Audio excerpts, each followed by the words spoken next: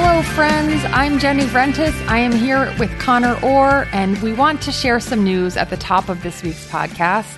This will be the penultimate episode of the Weekside podcast. It is difficult news for us to share because we have truly enjoyed this community that we've built here, and that's because of you, all of the listeners who have written in, who have followed along, who have given us reviews, ideas. It's been a tremendous community. We are doing a little bit of a shuffle with the podcast lineup here at SI, and we are going to be full-time on the Monday morning podcast with Gary Gramling. So you can find us back on the MMQB feed. The three of us will be there every Monday morning. So we hope to bring a lot of our favorite features of this show, definitely the Oracle, which we can all agree is the real highlight of the Weekside podcast. So we'll have this episode, next episode, and we hope that you will all join us over on that feed for bad puns, analysis, discussions of topics on and off the field, our witty banter, all of the above. But this has truly been a enjoyable journey over the last, what is it, Connor, 9 months that we started recording this show. We had amazing cover art from our producer Shelby's dear friend that we just absolutely love. Connor made me a puzzle out of it. We had awesome music at the top and at the end from Connor's dear friend. So it really was a community effort. And I think that's what we really enjoyed the most about the Weekside podcast was we began it during a pandemic, and it was really a weekly sense of community that we found here recording it with the three of us, Connor, Shelby, and me, and also all of you. Yeah, it's tough. I mean, well, first off, if Gary and the Monday Morning Podcast thinks for 1 second that we're not going to talk about vegan tacos and birds and all that kind of stuff, he's got another thing coming. You know, that kind of stuff is just non-negotiable. It's already in our contracts that we're allowed to bring that to any audio medium that we go to. So you can. You can guarantee that the best of what we do here and what we're most proud of will certainly be incorporated into a show with Gary on Mondays, and which we're thrilled to be able to participate in. But yeah, it just can't thank the people who listened to this enough. It was such a mutual feedback thing. Like, we got so many warm, wonderful letters through the pandemic, which was a tough time for everybody, and we hope that we were able to, bring a sense of goofiness and football fun into your life during the pandemic. And I can only say, I can speak for myself when I say that that feeling was mutual. I mean, we got some of the kindest, most incredible letters back from some of you guys just about your own experiences, what you love, what you don't love about football, what you think and what and we tried to make it as open-ended and open-sourced as possible. And I think that was, a real credit to Jenny, and that's why it was such a thrill to be able to work on this with her. I think she steered that podcast into the direction that we always wanted to go in and create this kind of really fun listener space for you guys. And so thank you guys for everything, and definitely join us on the Monday show, because it'll be a lot of fun. Well, Connor and I have been friends now for a decade, and we have worked with Shelby for the last two years or so. So this has really been a group of friends recording a podcast, and we were happy to invite everybody into that. So with that in mind, we are going to do two things. Today, we have a lot of reader mail that we haven't gotten to the last few weeks. We want to make sure to get to everybody's questions, because that's what this show is about. Also, there are some really good questions, Connor.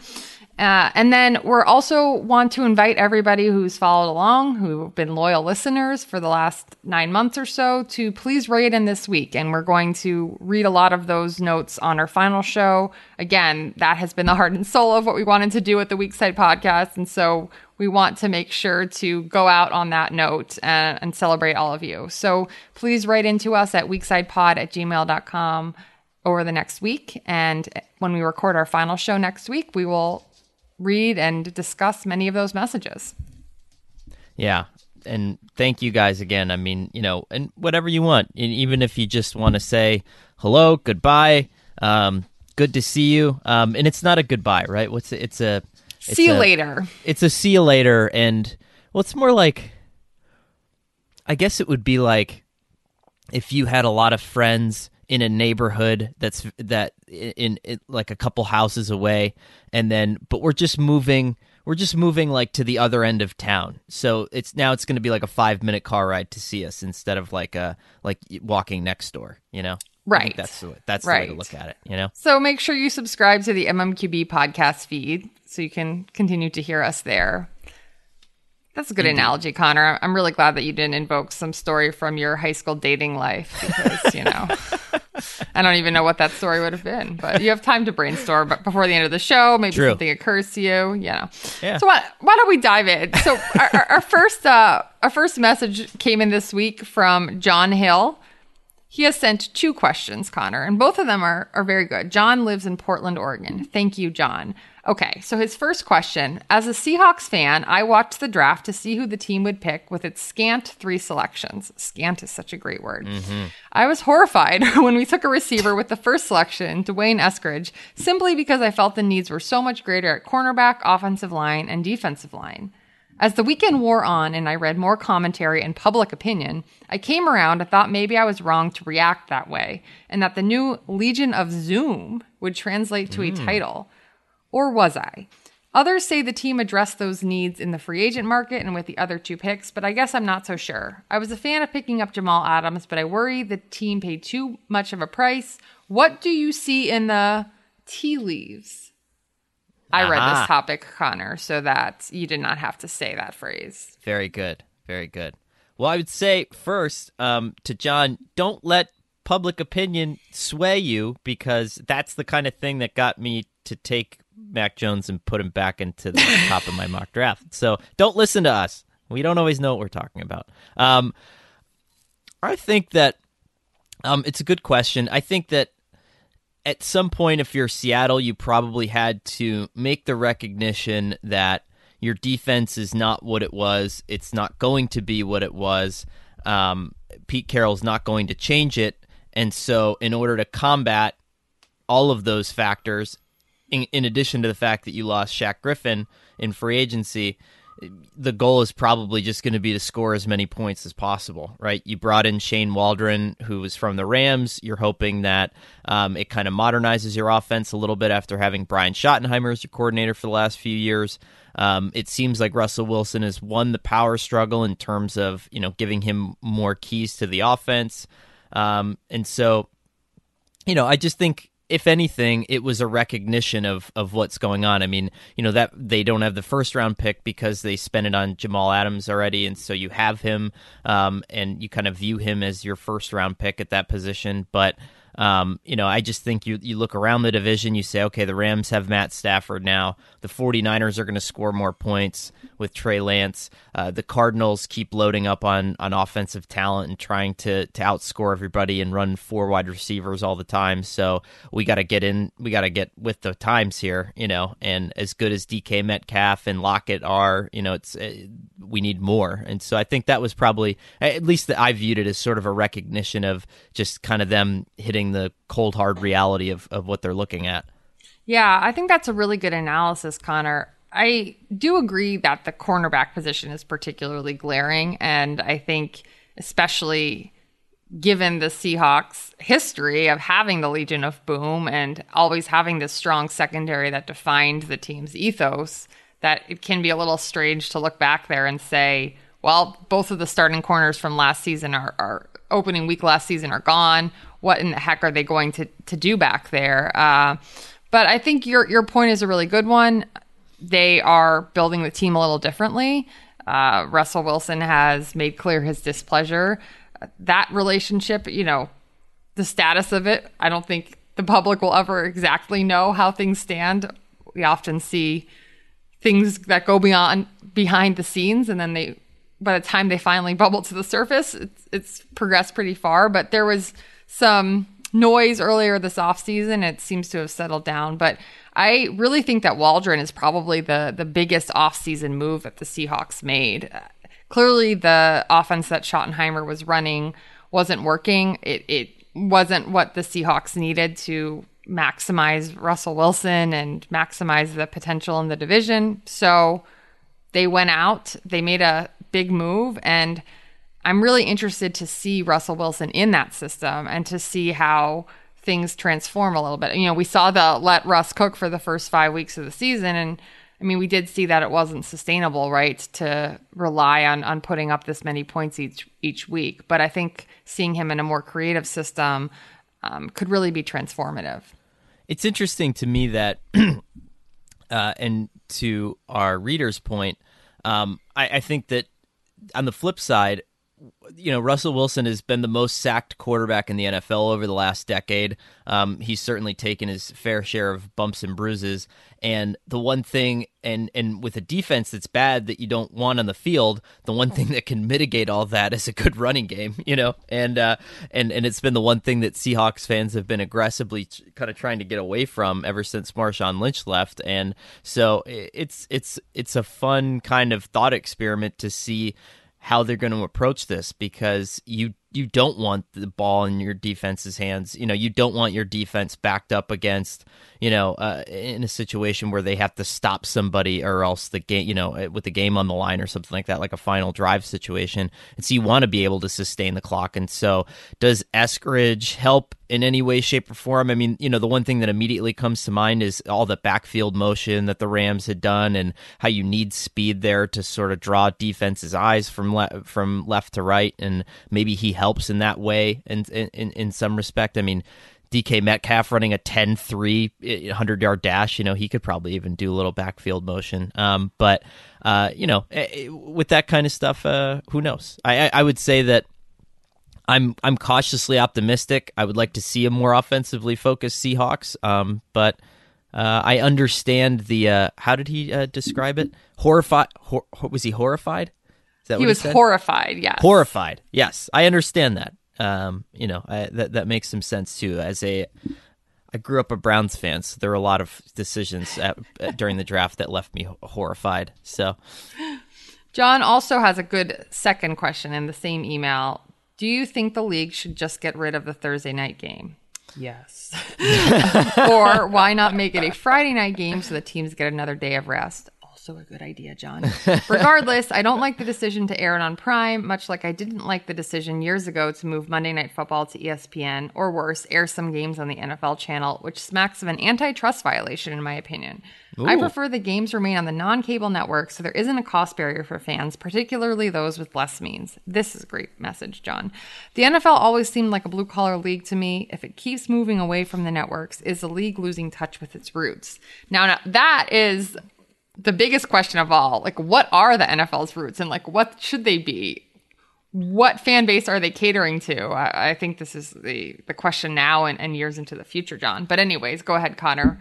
I think just a fantastic, that question, that's a weak side pod question. It right really there. Is. Yeah. Just hit all the marks. But I agree. Just look at, I think the NFL has a vision of where they want to go. I think it involves fantasy football and gambling and bringing all this stuff together and generating more of an income and everything like that. And that's great. But I think that the NFL has always struggled to turn and take a hard look at their fan base and say, well, this is who continues to follow us. I don't think a lot of new people are jumping on the train. I think that a lot of polls that you've seen done of younger groups of fans don't really exist at this point. Younger fans like the NBA. Younger fans are polling well with esports. And younger fans in general are not typically latched on to one thing as a property or an entity. They're kind of spreading around their interest base, which is great. But I think the NFL, by pushing this onto a pay-only property, is going to be destructive. I think it'll only continue to stoke the narrative that they're moving away from a segment of their fan base, and whether or not that's true or not, I think that segment of the fan base will continue to complain about different changes and evolutions in the game and all that stuff. And so, I think that's going to be a difficult proposition. As for moving it off Thursday night, like mostly yes, I agree. But selfishly, I've written this a couple times, but it was so good to just have something during the pandemic. You know what I mean? And as much as I've hated Thursday night football, I've hated Thursday night football forever. But this year, like, just sort of flipped my mind on it because it was like, oh, it's like a fun little thing, because we're not going anywhere. So I kind of, like, my heart warmed to it, despite my obvious knowledge of the lack of health and safety, which I do think 100% needs to be addressed. Friday would be interesting. I think I could do Friday. I like Friday.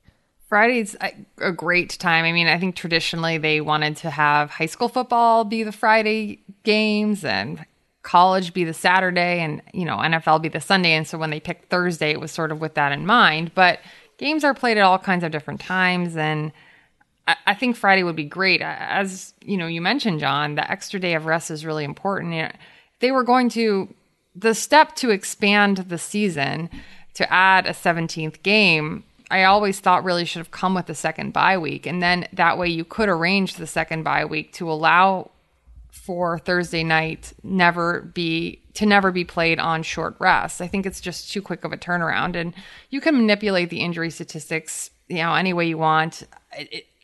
I just think the reality is for players to make that recovery is difficult. Connor and I have seen it firsthand. We've been in locker rooms the Monday after a Sunday game where players are trying to get ready to go play on Thursday, and it's always just an incredible scramble. So for those reasons, I think it's just, I've always had a difficulty watching Thursday night football. And the reality, though, is the NFL will always follow the money. And I think that's a hard thing to reconcile, is people who love the sport or love following the storylines and whatever draws you to the game.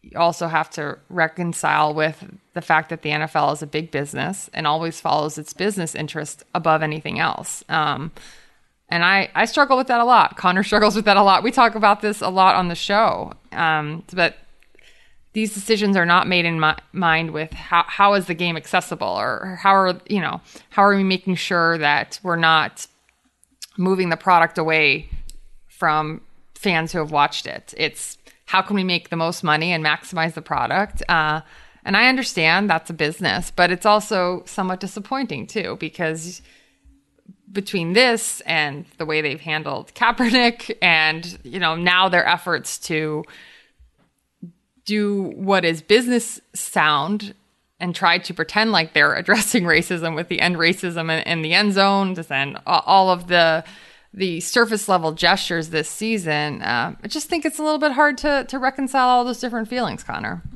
Yeah. It's I think our editor, our former editor, Mark Moravik, really put it well one day when I was talking to him about, there's like an injury, I think, that happened on Thursday Night Football. And, we were communicating about what I was going to write, and he was saying, like, every time you turn on one of these games, it's such an ethical trade-off, and I know a lot of people don't think about it that way. But I think especially those of us who cover the sport and are, trying to be the kind of the gatekeepers of the history of the game, and we have the privilege of communicating with players long after they retire and, kind of hearing their stories beyond football. It's like, it really does feel like a trade-off, because it's like, yes, this is fun, this is entertainment, but at what cost? And so that I always thought that when it came to Thursday Night Football, it's a great question. And high school is, I think, I don't know if exactly moving away from that traditional Friday night model, but like I think high school is moving around too, so I think Friday could be one of those things that you could slide them in there and see what happens, because at that point all you're overshadowing then is like some late night MAC football, which I think is okay. For those of you who love late night MAC football, there's nothing wrong with that either. But all right, well, great question, John. Connor, what do we have for the next one? All right. Let's get in here. Okay, so this is from Reese, and Reese, as soon as my phone loads. Okay. Hi, Weekside friends. Still loving your pod. Heart emoji. Thank you, Reese. Mailbag question for me. Presuming the NFL season will be a bit more normal than last year, which team will benefit more from being able to have training camp, preseason games, and get back some players that withdrew from the season altogether last year? I hope this makes some sense. Cheers, Reese. And this was a great note to add at the bottom. P.S. We love basketball in Australia. Football is better, though, and yes, we do watch March Madness, as you asked last week. That was good. I was curious, like, what kind of a broader appeal March Madness had in an international market. In fact, 14 Australians played in the tournament this year, and of course, one of our greatest players, Andrew Gaze, nearly carried Seton Hall to the championship in 1989 and still thinks they only lost on a bad call. Also, watch out for men's and women's basketball teams at the Olympics this year. We will be a contender. Great note, Reese. The 1989 Seton Hall men's team has great significance in my family. My father-in-law is a lifetime Seton Hall nut, and recently for one of our Christmas or a birthday, got him like all the game pamphlets and programs from that NCAA tournament season. So we were in fact reading a lot about Andrew Gaze. So that was a very cool note, and I appreciate that. I remember writing a story for the Star Ledger where his name came up. I mean, obviously the Seton Hall tie, but he also, Connor, I'm looking up this story that I wrote in 2010. Ex-Seton Hall star Andrew Gaze helped open Australian pipeline to NCAA, St. Mary's. So wow. I think I was out in the Bay Area for something. It must have been the Rutgers women's team was playing in the tournament out at Stanford, and I think I had some extra, they must have lost their game, and I had extra days out there, so I went over to St. Mary's and I interviewed some Australian players there was 5 Australian players on the St. Mary's team that year, and it all started with a link that Andrew Gaze helped establish, Connor. Wow, that's amazing. Yeah, it's all coming back to me now. So this email was really a trip down memory lane. And I remember my story included something called Vegemite, which is the dark brown food paste made from yeast extract, which is an Australian staple, but their American teammates were a little hesitant to try it, Connor. But yes, that was something that came up in my interviews, was the well-known Vegemite. I've always been very curious about Vegemite. I'm all in. I mean, if I'm ever lucky enough to make it to Australia, it's probably one of the first things I'm going to do. Get me some Vegemite. Well, great question. Thank you, Reese, for allowing us to go down this little sidebar. So, Connor, I feel like I talk about the Patriots too much, but it's hard to answer the question here without saying the Patriots, because they had a league-high 8 players opt out. I believe all were set to return, but then Patrick Chung retired. But regardless, Dante Hightower, Marcus Cannon, Brandon Bolden. So they clearly get a boost from the opt-outs returning. But also having, Cam Newton's in his second year with the team. We'll see how Mac Jones develops. Obviously, rookie quarterbacks, that's kind of its own category. But it's hard for me to not answer the Patriots when I see this question. Yeah, that's a good one. Oddly, the first one that came to my mind, and I know that they didn't have a ton of high-profile opt-outs, but I was thinking a lot about the Browns last year, and the Browns were the only team with a new head coach, a brand new head coach, to make the playoffs last year, and they did so with a completely virtual off-season and no in-person meetings and building a rapport with a staff that players couldn't, see in person. And, and then even at the end of the season, Kevin Stefanski had COVID, missed a playoff game. There's so many pauses, stops, and starts with the Browns, especially last year. And I think that it's interesting because they were able to do a really good job of building a community virtually, and now to see them all in there in person, I think is going to be really interesting. And of course, you get like Odell Beckham comes back, who's injured last year, and there's some returns there. But I think a team that was already really good, despite all of those things now gets to be in person. And, unless Kevin Stefanski is the one guy on earth who is more interesting on Zoom than he is in real life, then I think that this is going to be kind of an interesting step forward for the Browns. At least you hope so, because their fan base is really hoping for like another step forward. So something like that. I mean, I think there's going to be some big ones where, for whatever reason, teams are trying to break in. The Chargers come to mind too, just because as good of a job that Anthony Lynn did with Justin Herbert, that was totally virtual, and it really speaks to what he was able to do to lay the groundwork for that. And his Rookie of the Year campaign. But now that you have, your hands on him all off season, it's obviously a new coach, but, does Justin Herbert take another step forward? Is he better than we thought he was? Some of those guys, especially the quarterbacks last year, Tua and the Dolphins, I think is another one that I think about a lot where, if you can get your hands on him all off season, is that a guy who eventually kind of takes that step forward? Yeah, I think the Browns are a great answer because, as you mentioned, for staffs that were new last season, that was a really weird way to get to know people. And so, obviously, there's new staffs this year, but they're getting to know each other in a more normal environment. So, for the teams that kind of made it through, who figured out a way to connect with their new coaches with their new players last year, there's a lot of opportunity this year. Although, it's I have to say, I mean, I think we're all kind of re-entry into the real world is going to be weird, and perhaps players who played last season were more in their normal routines than a lot of us were, but I still think it's going to be a strange transition back for everybody, and it's going to be interesting to see how that plays out in the NFL as well.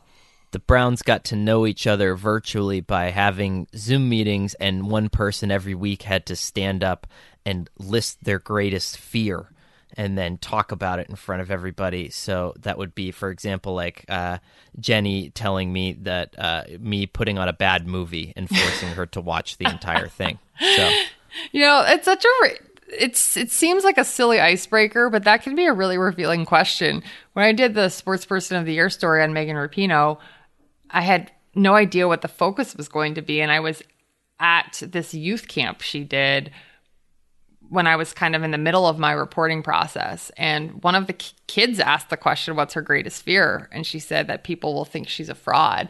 And that really was interesting because she was super honest. And I don't think you hear people in her position, worldwide celebrities, be that raw.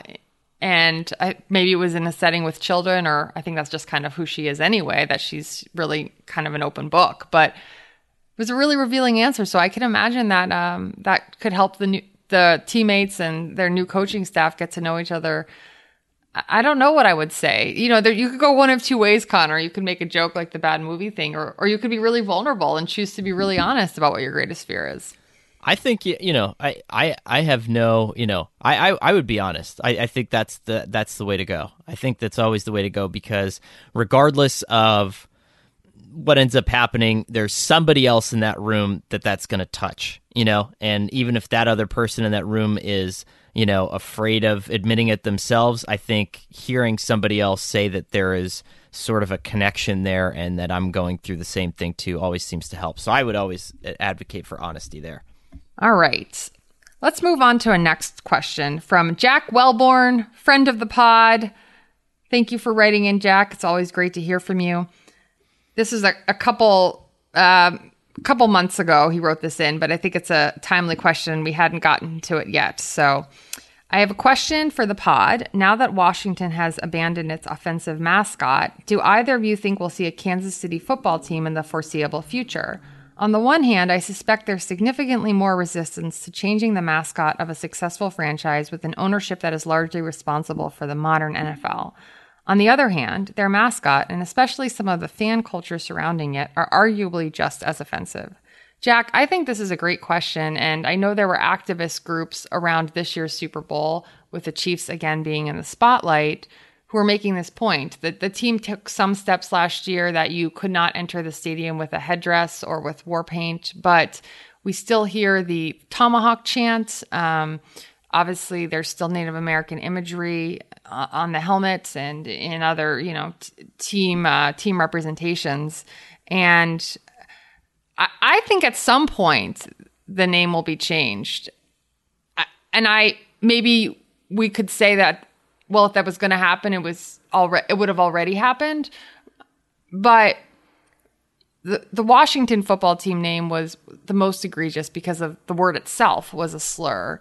But as you point out, Jack, many aspects of the football culture surrounding the Chiefs and that name are just as bad. And, the headdresses and the war paint, not allowing that in the stadium was one good step that the team took, because if you talk to Native Americans, those are parts of their culture that are earned. They're not just given. They have specific meaning. So seeing people just put on a headdress or put on different paint without earning it or without understanding what that means in their culture is really offensive. But I cringe every time I hear the tomahawk chant, Connor. I don't know about you. It makes me really uncomfortable. And it does seem like it's very ingrained, and maybe the moment has passed where sponsors are putting on financial pressure. But I'm still optimistic that there will be further changes in the years ahead. I don't know how long it will take, but I agree with you, Jack. I think this should be addressed as well. Yeah, I wonder how, because as you mentioned, the Hunt family are, kind of stakeholders there in the NFL and are not as unpopular and probably as movable as the Snyders, and as much as this should not, and I want to be clear, should not play a factor in all this. I think the success of the franchise, the players that you have on that team, like right now, and their popularity, I think makes everything more difficult. But I agree with Jenny. I do think eventually that this is going to change. I just think that the momentum is finally headed in the right direction. I think that enough people are listening to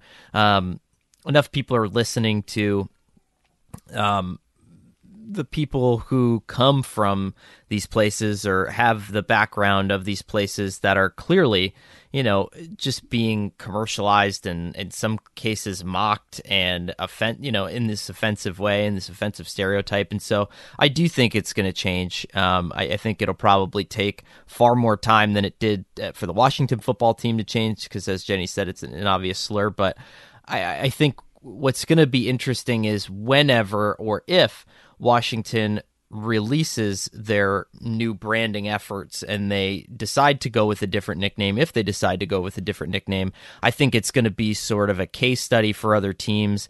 And again, I'm not saying this is right, but how many times have we seen the NFL where you wait for one person to do it, you see if it works out, you gauge the backlash on them, you do all your internal focus polling, whatever it is, and then you make a decision on your own. And I think that, Kansas City probably has an eye on what Washington's doing, and it'll kind of come down to their success and their ability to be able to handle that. Yeah. And just to go back to the tomahawk chop chant, it's basically a sort of a made up, supposed to be a war cry. And I think the reason it's disrespectful, according to Indigenous people, is that it relates back to those savage stereotypes. And so that has been such a prominent part. Any Chiefs game you go to, at the Super Bowl, all of these places, it's part of cheering for the Chiefs. But if you actually listen to the people who understand what that represents, it is very offensive. So that could be a next step, even, before maybe they don't get all the way to the name change. I'm trying to take a optimistic view here, and that all of these dangerous representations can be eventually eradicated from our sports leagues and our society, Connor. But at least the tomahawk chop chant, that should be the next step. Yeah.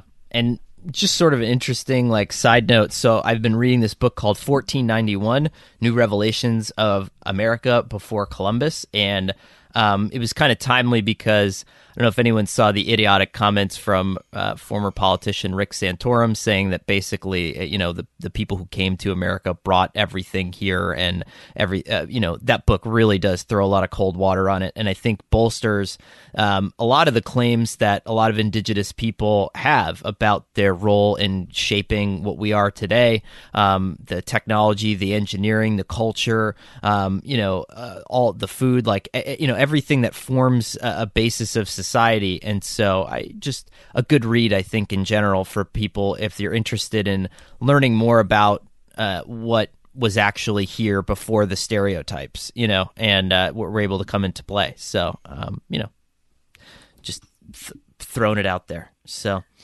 no, that's a great recommendation. Thanks, Connor. The last email we have for today is a little bit of a curious one, Connor. I'm not sure if it's serious or not. We've been getting a lot of junk mail to the Weekside Pod address because, it's been out there on the internet, so I think things kind of get picked up. But this one is from someone named John, who the subject line is America Football Training Lessons. Hi, how are you doing? Are you available for America Football Training Lessons? Kindly reach back to me to schedule. Thank you, John. So, Connor, you had an illustrious career. But I mean, Connor had an illustrious career playing offensive line. Refresh me on the name of your high school, Connor. The Abington Heights Comets. That's right. Abington Heights Comets, that's right. We've discussed this many times in the show. So, Connor is available for offensive line training. John, if you want anybody, I would say you'd want Jenny, who I've said this many times before, dating back to the first time that I remember reading her story about the Don Coryell offense and how it related to Brian Schottenheimer. And I've actually said this to other people. I remember saying this to a coach about Jenny once and saying, I think she could call, and I know she could call an NFL game with success if you give her a week with a playbook. And so I think that John, she would be perfect to so we'll just have to line up schedules, and we'll see what happens. We'll have to talk to Gary too. Maybe Gary will allow us a little bit of space on the podcast. We can maybe do some nuggets and kind of do it in a podcast installation kind of way and kind of get everybody up to speed here, because everybody loves American football. Well, Connor is being very kind and flattering me, but there's absolutely no way I could even make one call in an NFL game. I would be overwhelmed by the pressure and plagued by indecision. If you know me, which you do, you can see that would be true. But I appreciate the vote of confidence. You say that, but I bet you say that, and then it's like the minute that the lights go on, and this has been true throughout every Jets playoff game that we covered, all that stuff. There's always the nerves, but the minute the lights go on, bam, Jenny's a gamer. So I'm all in on that. I think it's good. Well, maybe John is a budding football star, Connor. Maybe he can be our quarterback. I can be the head coach. You can be the general manager. We'll make a great team. Let's do it. I'm in. Shelby, you can be the club owner. We've got a good crew here. So. Indeed. All right, so let's move to the Oracle. And before we start, we should say that we're coming off of a success. Connor called it. Last week's Oracle hit. It hit within a day, I think. You predicted last week that the offensive line market would pick up. And then maybe a day or two later, the Ravens signed Alejandro Villanueva. Yeah. And then the Colts signed Eric Fisher. There you go. And so, we're feeling good about that one. We're feeling pretty froggy. So that leads us into today. And second to last Oracle. I mean, and really, as everybody knows, fans of television series, the penultimate episode really is where all the big reveals come out. And I wish I had some sort of universal truth to predict for you. Maybe my sub-oracle will be, no matter what, everything's going to be okay. So that'll be my sub-oracle. Take that to heart, that whatever's going on right now, I promise you, everything will be okay. But the sub-oracle there, of course, like everything else, is going to be about Tim Tebow. Obviously, why not? Of course. And I got a lot of backlash. Wrote about Tebow this week. Never good for the mentions. No, and I felt like the signing itself was largely harmless. And I understand the argument out there that, okay, Colin Kaepernick's not in the NFL, but Tim Tebow is. I think it's different in that, and I'm not saying that Colin Kaepernick should have to change positions to tight end and accept a veteran minimum salary to prove himself. That's ridiculous. He should have been one of the highest paid quarterbacks in the NFL when he deserved to be, and should still, I think, arguably be good enough to be a starting quarterback in the NFL. Tebow, I think, is different because I just think this entire thing is harmless. And my Oracle prediction is that he's not going to be on the 53-man roster. I think that if he is with the Jaguars in any capacity, they're probably giving it a test run to see what it's like. And, maybe he ends up as an ancillary member of the coaching staff at some point if he proves that there is some sort of a benefit to having him around and is not as much of a distraction. But I will say that I think there are myriad benefits to having him around now. I think that there's a lot of pressure on Trevor Lawrence, and every throw is going to be analyzed. And to have Tebow kind of just ambling around trying to figure out a new position, I think a lot of attention, it's going to take away a lot of attention on Trevor Lawrence. And my argument is any minute that you can make him feel like a normal human being, not under a microscope, I think is money well spent. I think it's super valuable to do that. And I think that it's nice to have Tebow in the locker room because of the people, I think, in the NFL who could understand the journey that Trevor Lawrence went through. There's probably, a handful of people in college football history that can relate to that. And I think Tim is one of them. And so I think it's just good to have him around and say, hey, this was crazy. And can you believe this happened? And yeah, because I went through it and here's how I dealt with it. And here's how I regret dealing with it. And, so I think it'll just be nice for minicamp. I don't think he's going to make the 53-man roster. Mm-hmm. And if he remains with the Jaguars, my Oracle prediction will be that they'll convert him into some kind of a player development coach or something like that. Yeah, I think that's spot on. I heard some rumblings from Jacksonville last week that it was definitely going to get done. And yeah, it might not be exactly what you just said, Connor. He might not be on the 53-man roster, but he was somebody that Urban Meyer wanted around for the time being. And I think your assessment of his impact on Lawrence is spot on. And obviously, Urban Meyer is trying to build a program in Jacksonville. And you often see coaches bring in players that can be sort of their, what's the right word that I'm looking for? Who can vouch for them in the locker room, mm-hmm. who can let the other players know what the coach is trying to build. We saw that with the Jets. Rex Ryan, his first big free agent signing, Bart Scott, he brought him in to run his defense and bring the same mentality that they'd had in Baltimore. And he had a lot of other guys like that he brought from Baltimore, Jim Leonard, Trevor Price. So I think you see head coaches doing that a lot as they try to build something new. And especially for Meyer coming from the college level to the pros, I think that is a savvy move in that regard. Yeah,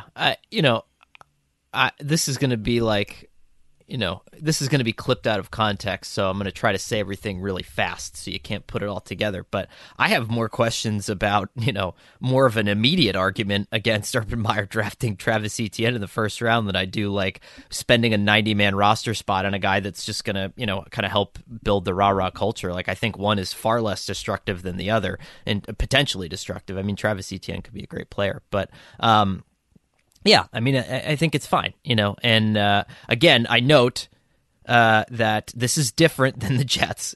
This is much different than when he signed with the Jets because he's not coming in to play quarterback. You're not inserting him into this combustible salad of on edge people and then exploding it in the biggest media market in the world. You're in Jacksonville. You could get away with this, and I don't know. I think it's a good thing. So. That's my take. But love it, Connor. It's with a heavy heart that, I'm not, it's like, when you fly through a series and then you reach the penultimate episode and then you wish you slowed down, and so asking Jenny for the Ventus consensus, and again, we're going to talk about bringing all this stuff over to the Monday pod. So, I don't think the Ventus consensus is gone. I don't think the Oracle is gone. We're going to work on all this stuff. But for right now, in this space, what do you got for our penultimate Ventus consensus?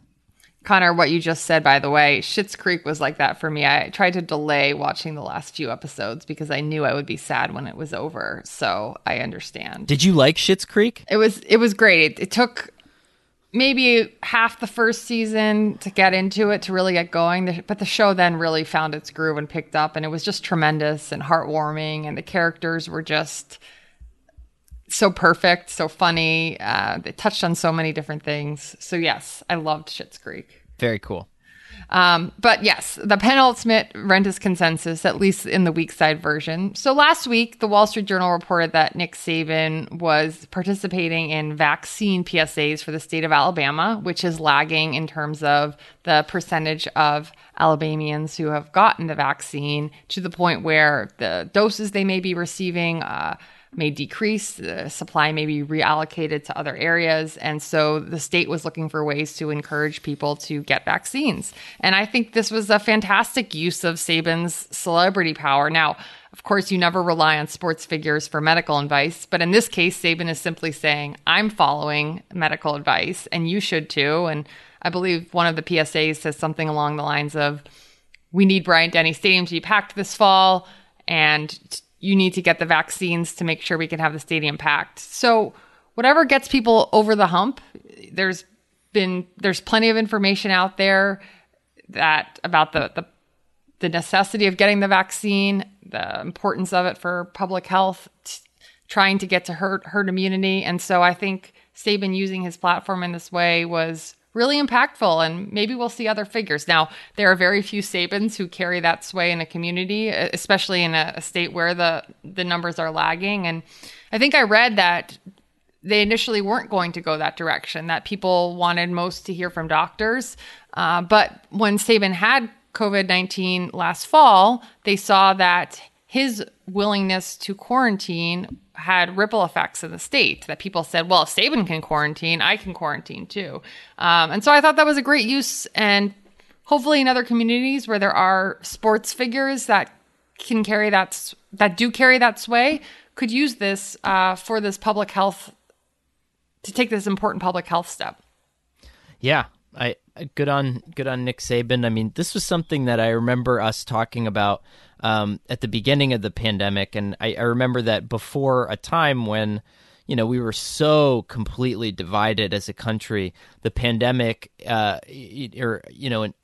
athletes in general would have jumped on the bandwagon to say, hey, get out and do this. I remember some of the great PSAs of the 90s with Michael Jordan and, all the, all these popular, football players, Ken Griffey Jr. and all these guys that, and it mattered when you were a little kid. And I think that in some way, shape or form, if you have any clout whatsoever, then I think relaying reliable information about the safety of the vaccine, the ease of the process, all that stuff I think is super helpful. I mean, I don't want to, I'm not saying I have any clout, but I got mine and I feel great. And so, and it's been a while and I feel great. And, I got to see my grandmother, my 90-year-old grandmother, who my daughter is named after, and the two of them got to run around in the backyard for her third birthday. And,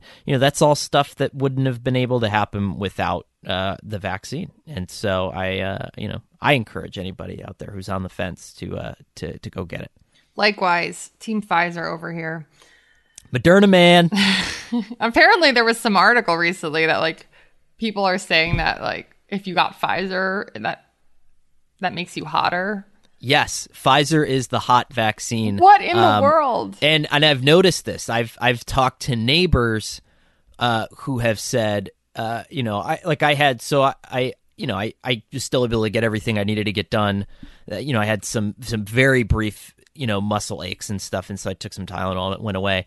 But my neighbor was like, Moderna, Pfizer, we're totally fine over here, And yeah, there's like a hotness to it. It's like the Pfizer is like the Pfizer is like the Gucci bag of the vaccine, and then maybe what's underneath Gucci, like for the Moderna, like we're looked at as maybe like you're very solid and steady, like a nice Kate Guess. Spade. Kate Spade. Guess. Does Guess still make bags? I'm Is Guess actually still not a sure clothing about company? that. I don't know on either of those fronts. I Ann think Taylor? Guess is still around.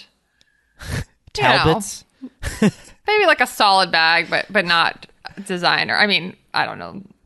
I don't know where Loft? this analogy is going. Limited to. Oh man, I was a big Limited to patron when I was in my No doubt. preteens, Had Connor. to be. So There's no question about it.